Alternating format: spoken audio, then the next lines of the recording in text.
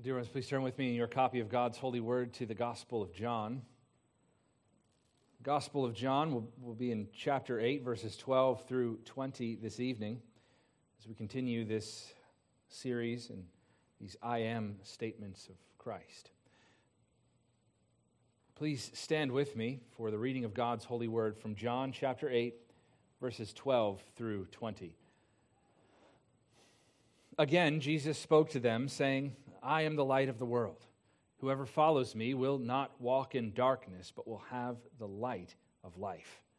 So the Pharisees said to him, You are bearing witness about yourself. Your testimony is not true. Jesus answered, Even if I do bear witness about myself, my testimony is true.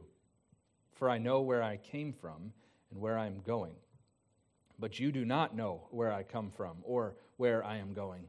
You judge according to the flesh. I judge no one. Yet even if I do judge, my judgment is true, for it is not I alone who judge, but I and the Father who sent me. In your law it is written that the testimony of two people is true. I am the one who bears witness about myself, and the Father who sent me bears witness about me. They said to him, therefore, Where is your Father? Jesus answered, You know neither me nor my Father. If you knew me, you would know my Father also. These words he spoke in the treasury as he taught in the temple. But no one arrested him because his hour had not yet come. Let us pray. Our great and gracious God, we thank you for your word. We pray, O God, that you would illumine this text of Scripture by your Spirit. Illumine our hearts and our minds to understand it, to know what it means that Christ, our Savior, is the light of the world. We pray, O God, that we would grow in our knowledge of and love for Christ this evening. In Jesus' name we pray. Amen. You may be seated. Who do people say that I am? Jesus asked his disciples in Matthew chapter 16. And then, when they answer, he asks them, Who do you say that I am? After Christ calmed the storm, the disciples asked themselves, Who then is this, that even the wind and the sea obey him? When Herod heard about Christ's mighty deeds, he asked in Luke chapter 9, Who is this man about whom I hear such things? Or when he was blinded and thrown to the ground on the road to Damascus, Saul, the persecutor of the church, asks, Who are you, Lord? All throughout the Gospels and the New Testament, and in the 2,000 years since the events depicted in them, this question keeps coming up. Who is Jesus?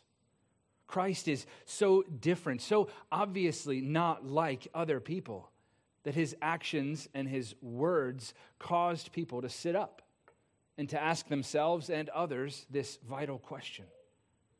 Of course, all those who asked or were asked this question had all kinds of different answers, which no doubt resulted in a lot of confusion. At the time in which Christ walked on this earth, just as today, people are often confused about Christ, about what he did and what he claimed about himself. But that's not because he's left the answer unclear, but simply because of the hardness of human hearts and the inability of those without faith to know and understand those deep things of God. Just as this question of who is Jesus was important for the people in Jesus' day to answer, so too the single most important question that you could ask yourself is, who is Jesus? Was he simply a good moral teacher? Was he a political revolutionary who was put to death because of his ideology? Or is he who he claims to be? Is he the only begotten Son of the living God? The one through whom and for whom all things were made, the one who holds all things together by the word of his power, the one who came to save his people from their sins. You, dear one, need to ask yourself this very same question, because your eternal destiny depends upon your answer. This evening, in this passage of the Gospel of John, we will all be confronted by this question: who is Jesus? My prayer is that you and I will see that Christ is who he says he is, the light of the world.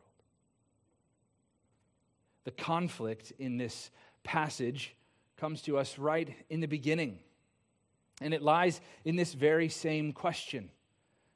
The Pharisees confront Jesus. He makes these claims about himself, and they don't believe him. And all of those who are gathered around Jesus when he makes this pronouncement that he is the light of the world in chapter 8 and verse 12, all of those around him, the common people, the Jewish leaders, even his disciples, are trying to answer this question for themselves. But still, too many of them don't have eyes to see or ears to hear what he has done among them and what he says directly to them. And this is really the question. This question of who is Jesus is the question that these I am statements of Christ seek to answer. All throughout the Gospel of John, Jesus makes declarations about himself, letting all who have eyes to see and ears to hear know exactly who he is, why he has come, and what he has accomplished for all of those who will repent and believe. These I am statements of Christ reveal something about the person and work of our Savior. In these statements, he makes claims about himself, showing new facets of his character and revealing more of the reasons why he came to earth. And by his Spirit, Christ reveals these truths to those who can see them by faith. Last time we were together, we explored the first of these statements in John chapter 6, verses 25 through 35. There, soon after he feeds the 5,000 with 5 loaves and 2 fish, Jesus says to the crowd who is looking to him for more handouts, he says, I am the bread of life. He essentially says, you're coming to me looking for more physical bread to fill your bellies, but your need is not physical. Your true need is spiritual. You think you're hungry and that by eating this bread or fish you'll be satisfied.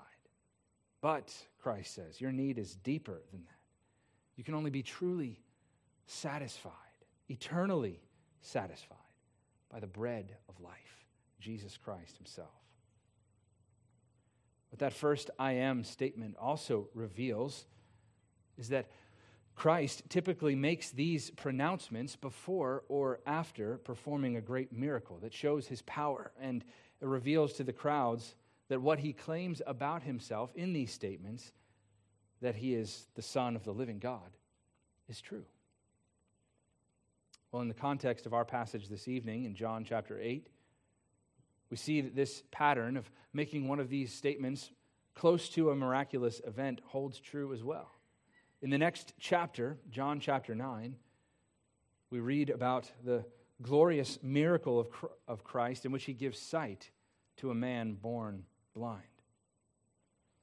As we'll see as we explore John chapter 8 and verse 12, Christ is the light of the world.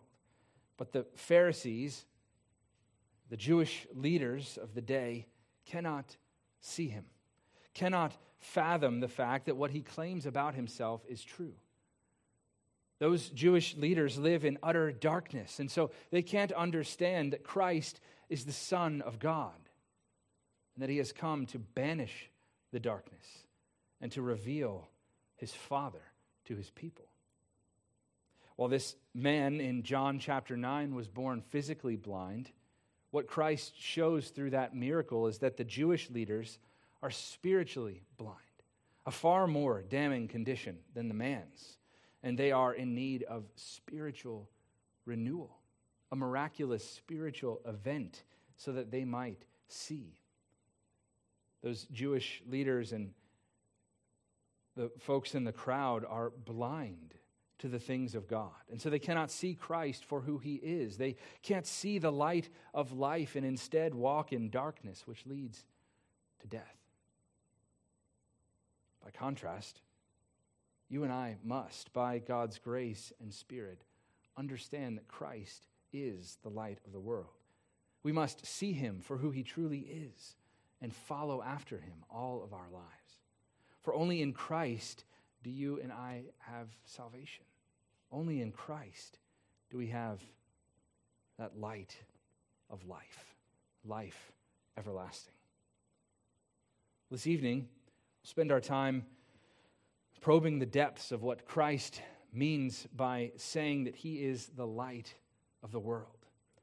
We'll do so primarily by staying in this one verse, John chapter 8 and verse 12, exploring what it means that the light, Christ our Lord, pushes away the darkness and guides his people to the Father and to true and lasting life. Light of the world, Jesus says, I am the light of the world. This language is quite full because light is a pervasive theme all throughout Scripture. As we know, the first recorded words that God utters in the Bible are, "Let there be light." And from there, the biblical authors paint a rich tapestry, exploring this theme and expounding upon it and looking at all the different facets of it all throughout Scripture. And so throughout the Old Testament, you and I see that among many, many other things, that God dwells in unapproachable light, that his radiant glory shines forth in the splendor of his majesty, and that even spending a little bit of time near that light, as Moses does on Mount Sinai, causes one to glow with the reflection of God's glorious light. We also see in the Old Testament that the Word of God, as we read in Psalm 119, verse 105, the Word of God is a lamp to our feet and a light to our path. It shows us where we are going. It illumines the way so we don't stumble and fall off the path that God has laid out for us. Just like the Word of God is a lamp to our feet and a light to our path, so too here in John chapter 8, the Word incarnate, Jesus Christ our Lord, tells us that he himself is the light which guides our way. He is the light of the world. And by claiming this, by telling the people, telling you and me that he is the light of the world, Christ indicates a number of things about his person and work, about who he is and what he has done. And while we don't have time to explore all the implications of this statement, two specific qualities of light are ascribed to Christ here in this passage and in other parts of Scripture. These two qualities are that Christ, as the light of the world, shines into the darkness and pushes it back. He banishes it from his sight. That's the first quality of light that we see here that's exemplified by Christ, that light pushes back the darkness. It dispels the darkness. And the second quality, which we'll look at in just a few moments, is that light guides the way. And here we see specifically that Christ guides the way to the light of life, and those who follow him will have life, life in our triune God, Father, Son, and Holy Spirit. In the prologue to this gospel, John signals the importance of this theme of light that's expounded throughout the gospel by saying in verses 4 and 5 that in Christ was life, and the life was the light of men. The light shines in the darkness, and the darkness has not overcome it. In Christ is life.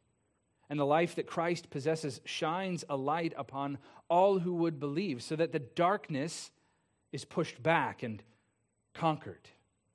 This true light, as John says in verse 9 of chapter 1, gives light to everyone and was coming into the world.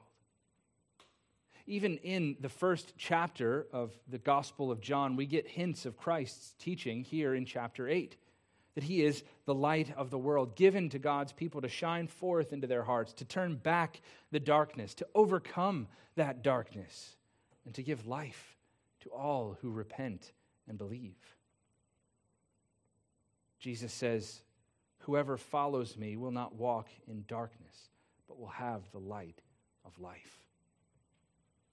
Those who follow the light, Christ says, will not walk in darkness.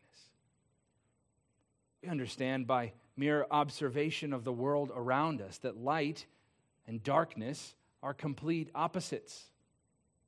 Wherever there is light, by definition, there cannot be darkness. Wherever there is darkness, there is not light. Apart from Christ, the human heart is a wicked place, filled with sin and darkness. Christ tells us that he is the light of the world who shines upon dark hearts and banishes darkness from those hearts. The light of Christ searches out dark places and exposes them to light. Even in the heart of the Christian, darkness and sin remain. Right? We are still sinners all through this life. And sin tends to grow in our hearts like a fungus if we leave it alone. It grows and it festers in the dark. But Christ comes into our hearts and exposes our sin to the light. And the darkness flees because it cannot abide the light.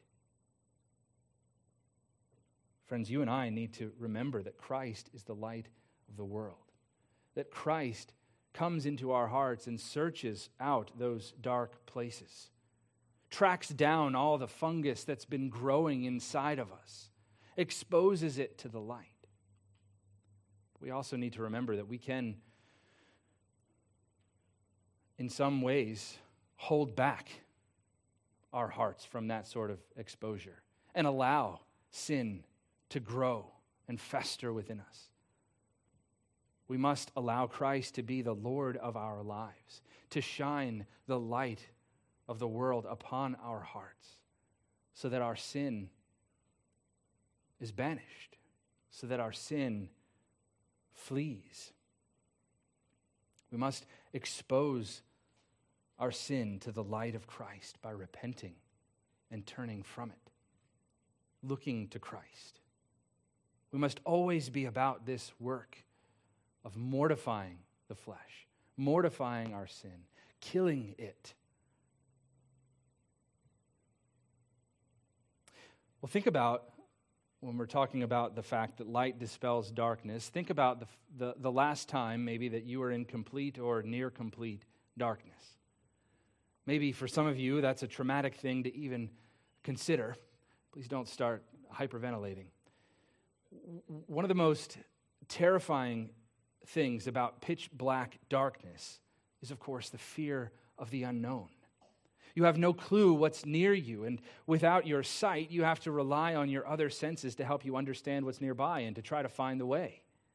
Navigating by sound or by touch alone can lead you astray and can scare you even further depending on what you hear and what you feel around you.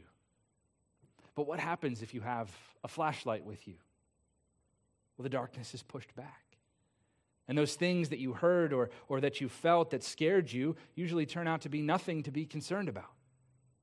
Even if you don't have a light with you, if you find yourself in complete darkness, you try to find some small sliver of light that you can follow, that you can walk toward, right? You follow that small bit of light and you pray that it leads to safety. Christ Jesus is the light of the world. He stands in the midst of the darkness of life and beckons his people to come to him, to follow after him.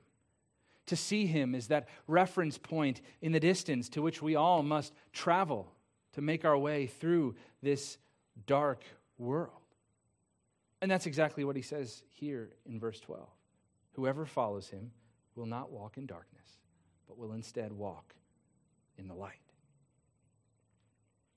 And this is that second quality of light that is exhibited by our Savior. The light of the world shows us the way to go, that way that leads to life.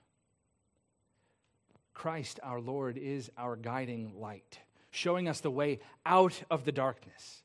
But that isn't all that he does. Once we're out of the darkness of our sin and misery, Christ still lights the way, showing us the path of blessedness, that path which we must travel down in this world, the path that leads to life everlasting. We still live here in this world. We still sin daily, but we have Christ as our guide, who leads us by his word and by his Spirit as a lamp to our feet and a light to our paths.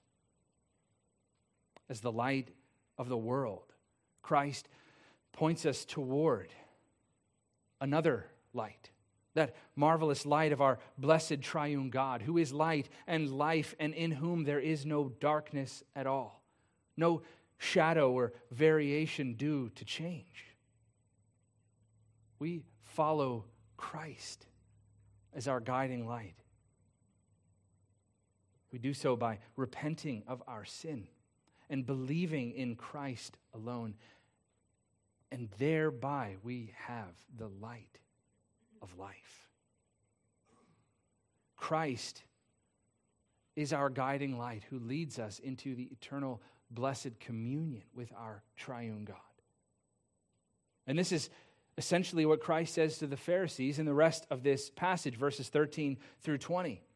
He says, essentially, I've come down from my Father, and the only way that you can know my Father is if you know me.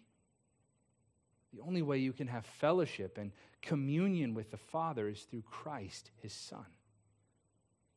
You or I can only know God truly through Christ.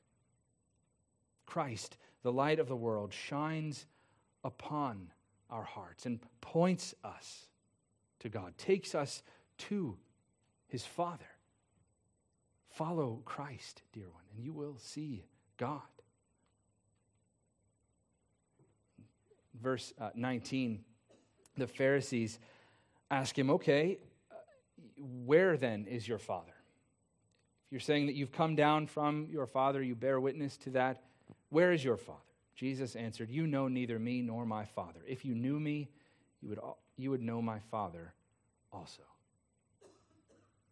To know God is to know Christ. We cannot know the Father without knowing Christ. And all those who know Christ know the Father. Commenting on this passage, the Genevan reformer John Calvin says this: whoever aspires to know God and does not begin with Christ must wander, as it were, in a labyrinth. Every man who shall direct his mind and all his senses to Christ will be led straight to the Father. He goes on to say, and certainly it is an astonishing reward of the obedience of faith that whosoever humbles himself before the Lord Jesus penetrates above all the heavens, even to those mysteries which the angels behold and adore. Whoever humbles himself before the Lord Jesus penetrates above all the heavens, even to those mysteries which the angels behold and adore. This is what our Savior does for us. He takes us through that labyrinth. He guides us along the way. And all those who follow Christ will be led straight to the Father. In Psalm 36, verse 9, we read these words. The psalmist says, for with you is the fountain of life. In your light do we see light. Only in the light of Christ can you and I see the light of our triune God. For Christ brings us into blessed communion with our holy God, Father, Son, and Holy Spirit. Only through Christ can we have fellowship with God Most High. And only when we have fellowship with God can we have life. It's a pattern, one leading to the next. We must believe in Christ, repent of our sins, and cling to Christ by faith. Christ shows us the way to the Father and the way to have the light of life.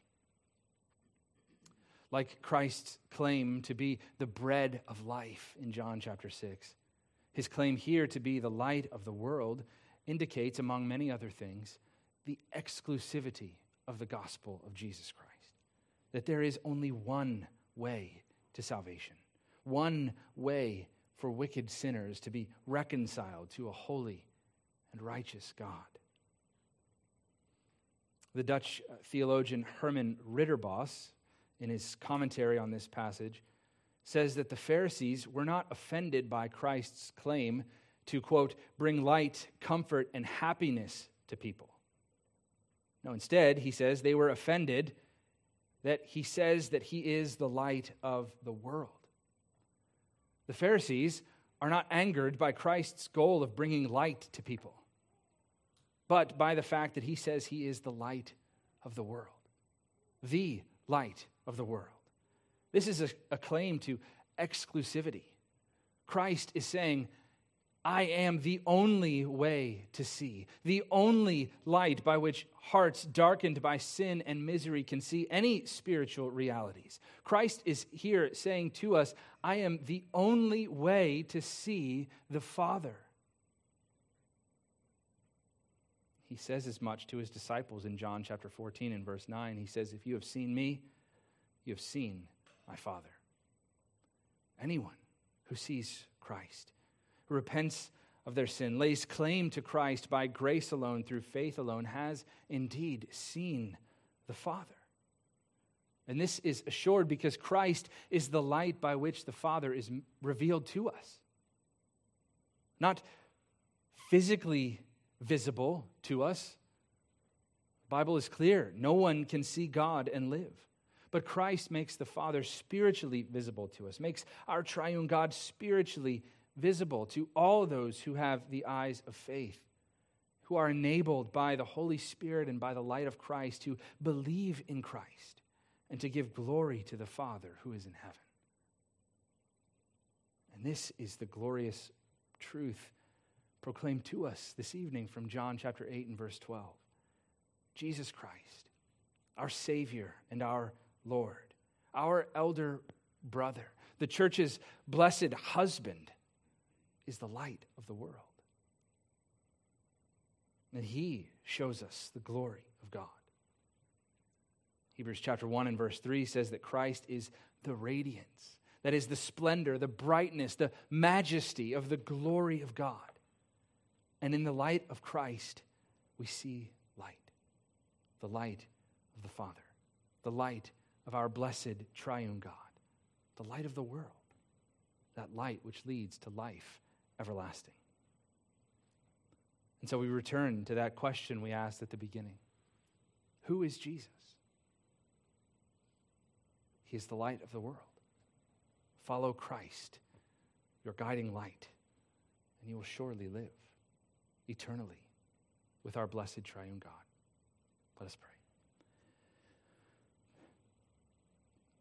Our holy God, we thank you and praise you that Christ is the light of the world, that Christ, our Savior, shows us the way.